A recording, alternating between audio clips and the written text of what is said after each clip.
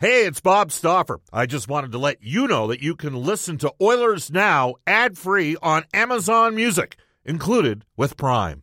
Another day is here, and you're ready for it. What to wear? Check. Breakfast, lunch, and dinner? Check. Planning for what's next and how to save for it? That's where Bank of America can help. For your financial to-dos, Bank of America has experts ready to help get you closer to your goals. Get started at one of our local financial centers or 24/7 in our mobile banking app.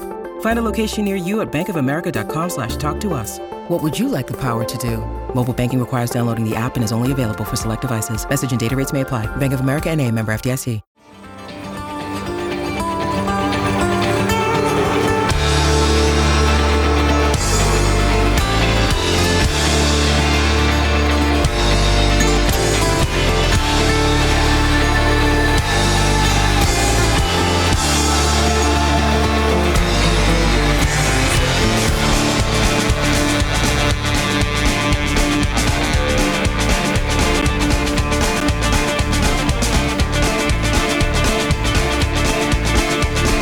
Matthews turning 55 today.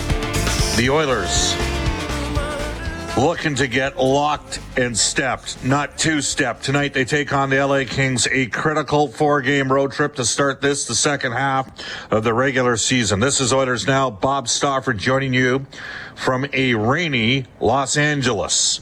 Oilers Now for World of Spas. Aching after a long day, World of Spas offers tubs designed with your relief in mind. Rest, recover, and relax with World of Spas, Alberta's #1 swim spa dealer. Visit worldofspas.com. Full preview coming up of tonight's game, Edmonton and Los Angeles. The Oilers have yet to hit the ice over at Crypto.com Arena.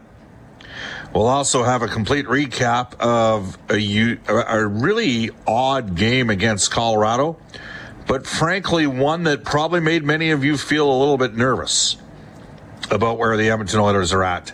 We'll discuss that and some seismic trades, not in the NHL, but in Major Junior Hockey. A little bit of that discussion coming up on today's edition of Oilers Now. Our guests will include NHL insider John Shannon, LA Kings color analyst Daryl Evans. Scored a pretty big goal back in the day in the Miracle of Manchester. And from Daily Faceoff, Mike McKenna, longtime pro goaltender with some really interesting perspectives. We will tell you it's my expectation that tonight we see Stuart Skinner start. Stuart is about to, he and his wife are about to welcome a new member into their family. And you may see Stuart leave the team for a couple of days, which would mean that Jack Campbell would start in Anaheim. We'll monitor that situation for you. You can reach us on the River Cree Resort Casino hotline at 780-496-0063. The River Cree Resort Casino, excitement, bet on it. You can text us on the Ashley Fine Floors text line. Same number, 780-496-0063. Get the new floors you've always wanted, 143rd Street, 111th Avenue, or head to ashleyfinefloors.com for more information. I'm available, Bob_Stauffer. The show Twitter account is at Oilers Now. Brendan Escott is a big part of the show as well, at Brendan with 2 E's, Escott with 2 T's. Brendan, you were in the building Saturday night. There is no way to sugarcoat this at all. The Edmonton Oilers, for 52 minutes of that game, got crushed 5-on-5 by the Colorado Avalanche. Suffice it to say, Avs are a good skating team. Very, very strong skating team. I think we saw that. They checked hard. They were ultra aggressive on the penalty kill and really all over the ice. And I think that, it's not to say Edmonton wasn't prepared for it, but, it's a good brand of hockey that Colorado plays, obviously. Well, I think it revealed a little bit of separation between the two teams. And, it's funny. There's some people in the Colorado organization that over the years we've gotten to know, and they weren't pleased with how the team had played since Nathan MacKinnon had come back from injury. They liked how they were playing going into the Christmas break without MacKinnon. They were playing staunch defensively. They were getting some stops in between the pipes, and then everybody kind of relaxed a bit when MacKinnon came into the lineup, and they stunk the joint out as the game wore on. Had a bad 10-minute stretch against the Vancouver Canucks when they had a 2-0 lead. So they were a team that was, focused. That said, they don't have Gabriel Landeskog and Valerie Nichushkin. They don't have Bowen Byram and Josh Manson. And they didn't even have Pavel Francouz, who you could argue that Georgiev's the #1 goalie, but Francouz has had success against Edmonton. And what concerned me during the course of that game is how badly McKinnon going head-to-head against Leon Draisaitl, Nugent Hopkins, and Hyman were doing. And I know you were sitting next to me from basically halfway through the first period on. I think I mentioned 4 separate times in the first 40 minutes of that game.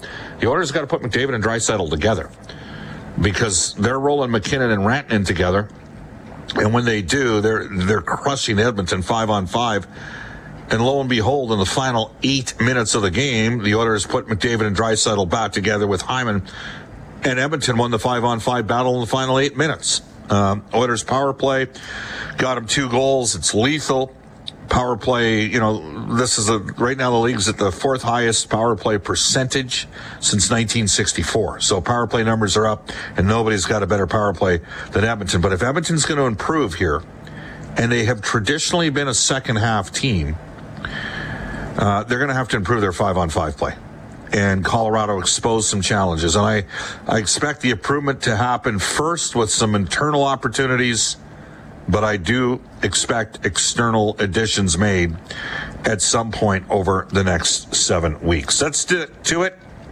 Into the Oilers Now Audio Vault. It has been presented for the last 7 years on this show by Direct Workwear, featuring Edmonton's largest selection, unbeatable prices, and customer service that makes you feel like family. I'm going to jump in Jack here, Michaels Bob, with the call. because I didn't put it in my work folder. So if you want to buy me a second, I can run over there and Sure, do why that. don't I? Sure. I can buy you a second. Here's what we'll do instead. That's fine, Brendan. Those things happen once in a while. You're probably trying to text me on the fly. I talked about the fact that Edmonton has been a second-half team. In 1920, Dave Tippett's first year coaching the team, in the first 41 games, the Oilers were at a .536 winning percentage.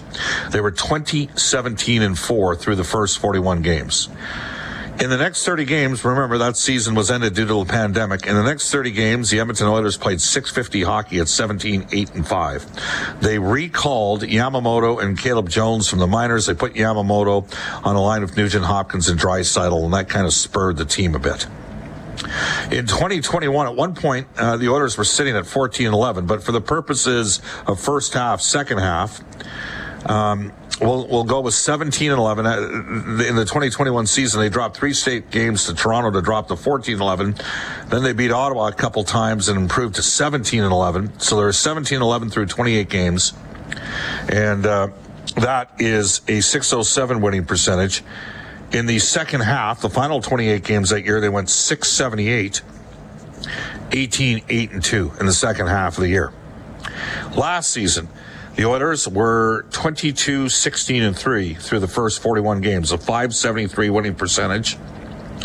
And they went 27-11-3, obviously, with a coaching change, .695 in the second half of the year.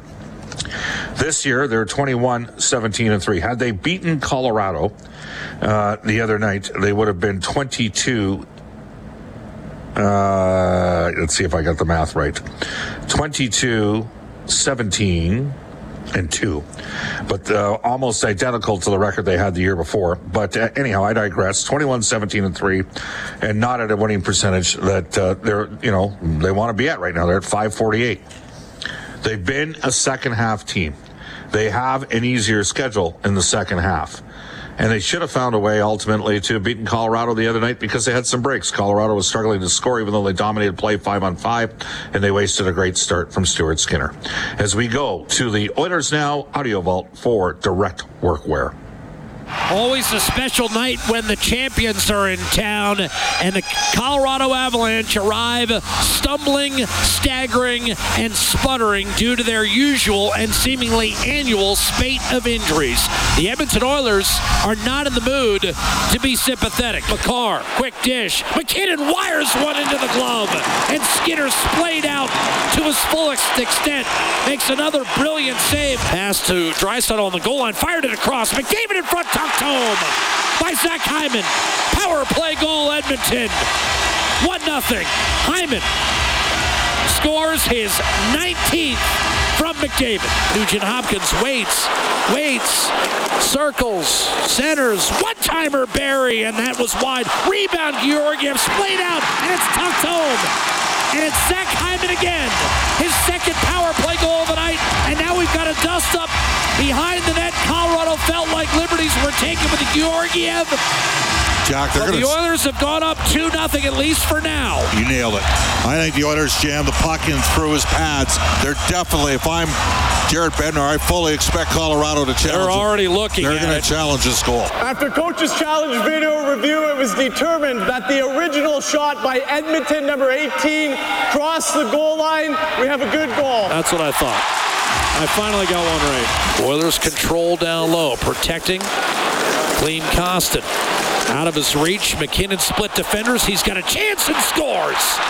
Over the left shoulder of Stuart Skinner, and just like that, the Avalanche are right back in the game. It's 2-1 as McKinnon able to break through for Colorado, his 10th goal of the season. Well, they got two guys that have been driving it all night, McKinnon and Makar. Barry came over, chiseled it free. It squirted out to the high slot. Stepping up is Hunt with a quick shot, and he ties the game. Brad Hunt with his first goal of the season. Shot for the point blocked, and we're going to have overtime as it has to finish. 2-2, Colorado and Edmonton. Now Cale Makar breaks loose with the puck through Zach Hyman to the net. Wrist shot, score! Makar wins it for Colorado in overtime, 3-2.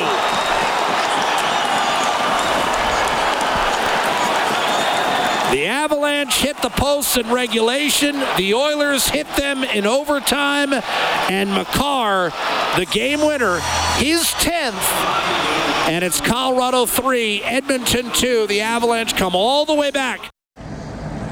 All right, there you have it. That's an audio recap of the game the other night between the Edmonton Oilers and the Colorado Avalanche, again, for Direct Workwear, featuring Edmonton's largest selection, unbeatable prices, and customer service that makes you feel like family. We talked about the fact that Edmonton was dominated 5-on-5 for 52 minutes until they loaded up Draisaitl, McDavid, and Hyman. There's no question Edmonton's missing Evander Kane. So let's talk about Evander Kane for a second.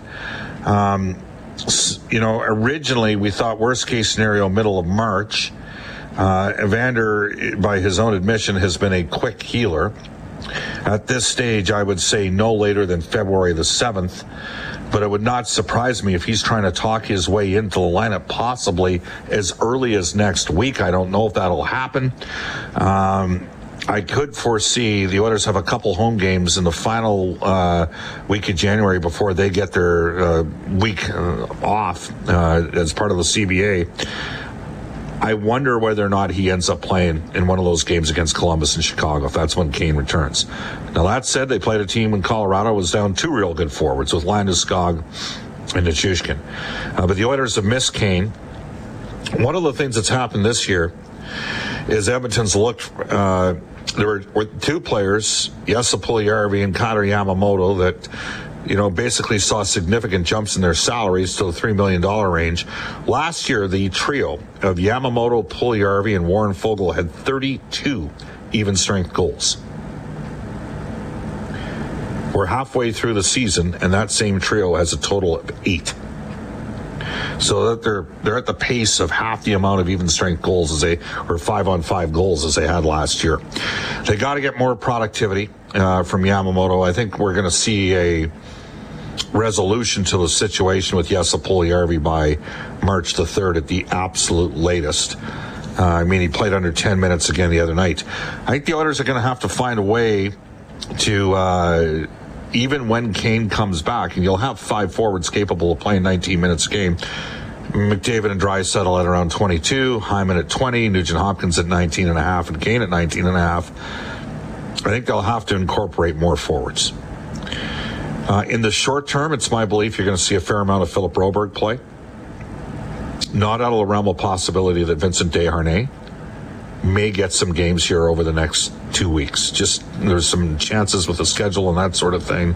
Desharnais is a 6'7" right shot defenseman that has been one of the stabilizing forces in Bakersfield. When he's been out of the lineup, they've struggled. He's led the American Hockey League in plus minus last year. So And you take a look at the 11-7 versus 12-6, and I wouldn't surprise me if Edmonton went back to 12-6 tonight, which would mean that Fogle would play. But again, the Oilers haven't run any lines yet after going 11-7 in back-to-back games. The reality of the situation is the Oilers need more throughout their lineup 5-on-5. Their power play remains unbelievable. It's over 3% higher than anybody else in the league at 32.2%. But 32 5-on-5 goals last year from Yamamoto had 14, Puljujarvi and Fogle each had 9. Those three have 8 this year. And instead of costing $5.5 million on the cap like they did last year, those three are costing $9 million on the cap this year. And that's part of the issue. That's in turn, and you'll say Stauffer, the Oilers are 4th in the league in goals for. They got to cut down goals against. They've actually cut down goals against over the last 6 games. They've only given up 14. That is one of the things that needs to occur here. I still believe Edmonton, and they're not on pace for it, but I believe Edmonton's going to have a better second half. I gave you the numbers. Last 3 years, .650 in the second half, .678, .695 winning percentage. I expect Edmonton to be over 600. They're going to need to be 650 or better to make the playoffs. We'll see what happens here. Again, John Shannon, Darryl Evans, and Mike McKenna coming up. It is currently 12:22 in Edmonton. And when we come back as best we can, we'll get to the game day lineup report for Maguire Financial, as well as NHL Day today for our friends at Elite Promotional Marketing. Bob Stauffer, Brendan Escott joining you on Oilers Now. 12:24 to our top story for Legacy Heating and Cooling. Whether it's heating or cooling you need, get it with no payments and no interest for a year. That's how you build a legacy. Legacy Heating and Cooling, a rematch of last year's round 1 of the Stanley Cup playoffs, Edmonton and Los Angeles. Don't forget, last year the Kings did not have Doughty or Victor Arvidsson in the lineup. Tonight they will not have Trevor Moore. He scored the hat trick for LA when they beat the Oilers 3-1 earlier this season. It's not the only big game in LA. The national championship game is taking place tonight between Georgia and TCU. There are thousands, and I mean thousands, of Georgia fans in and around the building. The Bulldogs are staying at our hotel here as well. We'll get to the game day lineup report a little bit later on from Maguire Financial. We want to wait and see what happens at Oilers Morning Skate. But at this time, for our friends at Elite Promotional Marketing, your local branded merchandising specialist, head to ElitePromoMarketing.com. Let's bring in Brendan Escott, and we got NHL. Yeah, we got updates on the Oil Kings and Bakersfield, but some huge news out of the WHL as well. Yeah, that's right. Involving Team Canada products here. The trade deadline for junior hockey is tomorrow. So we've got the Kamloops Blazers, the hosts of the Memorial Cup this year, acquiring Olin Zellweger from the Everett Silvertips, along with a point-per-game player in Ryan Hofer. This is in exchange for 10 draft picks, 10 of them, including 4 first-rounders, 2 seconds, a third, a fourth, a fifth, and a sixth, all for the Bantam draft, of course, 2 roster players and 2 prospect players.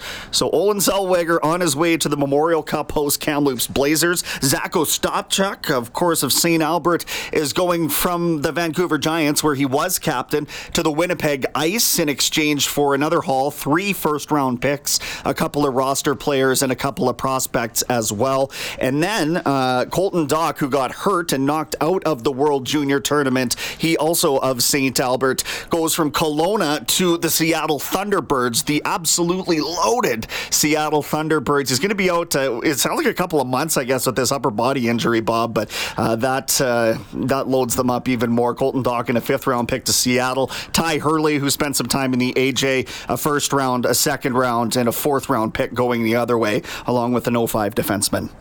Philadelphia at Buffalo, Nashville at Ottawa, Seattle is in Montreal tonight. The Kraken are scoring like a house on fire. They've surpassed the Oilers. They're 3rd in the league in goals for.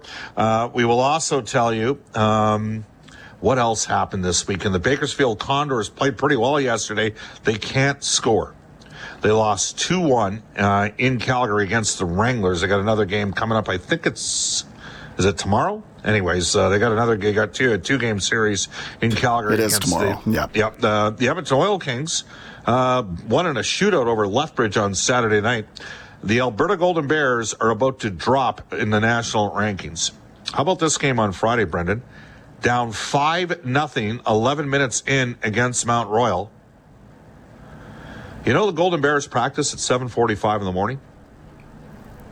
For 25 years, the team practiced at 5 o'clock in the afternoon. Anyhow, down 5-0.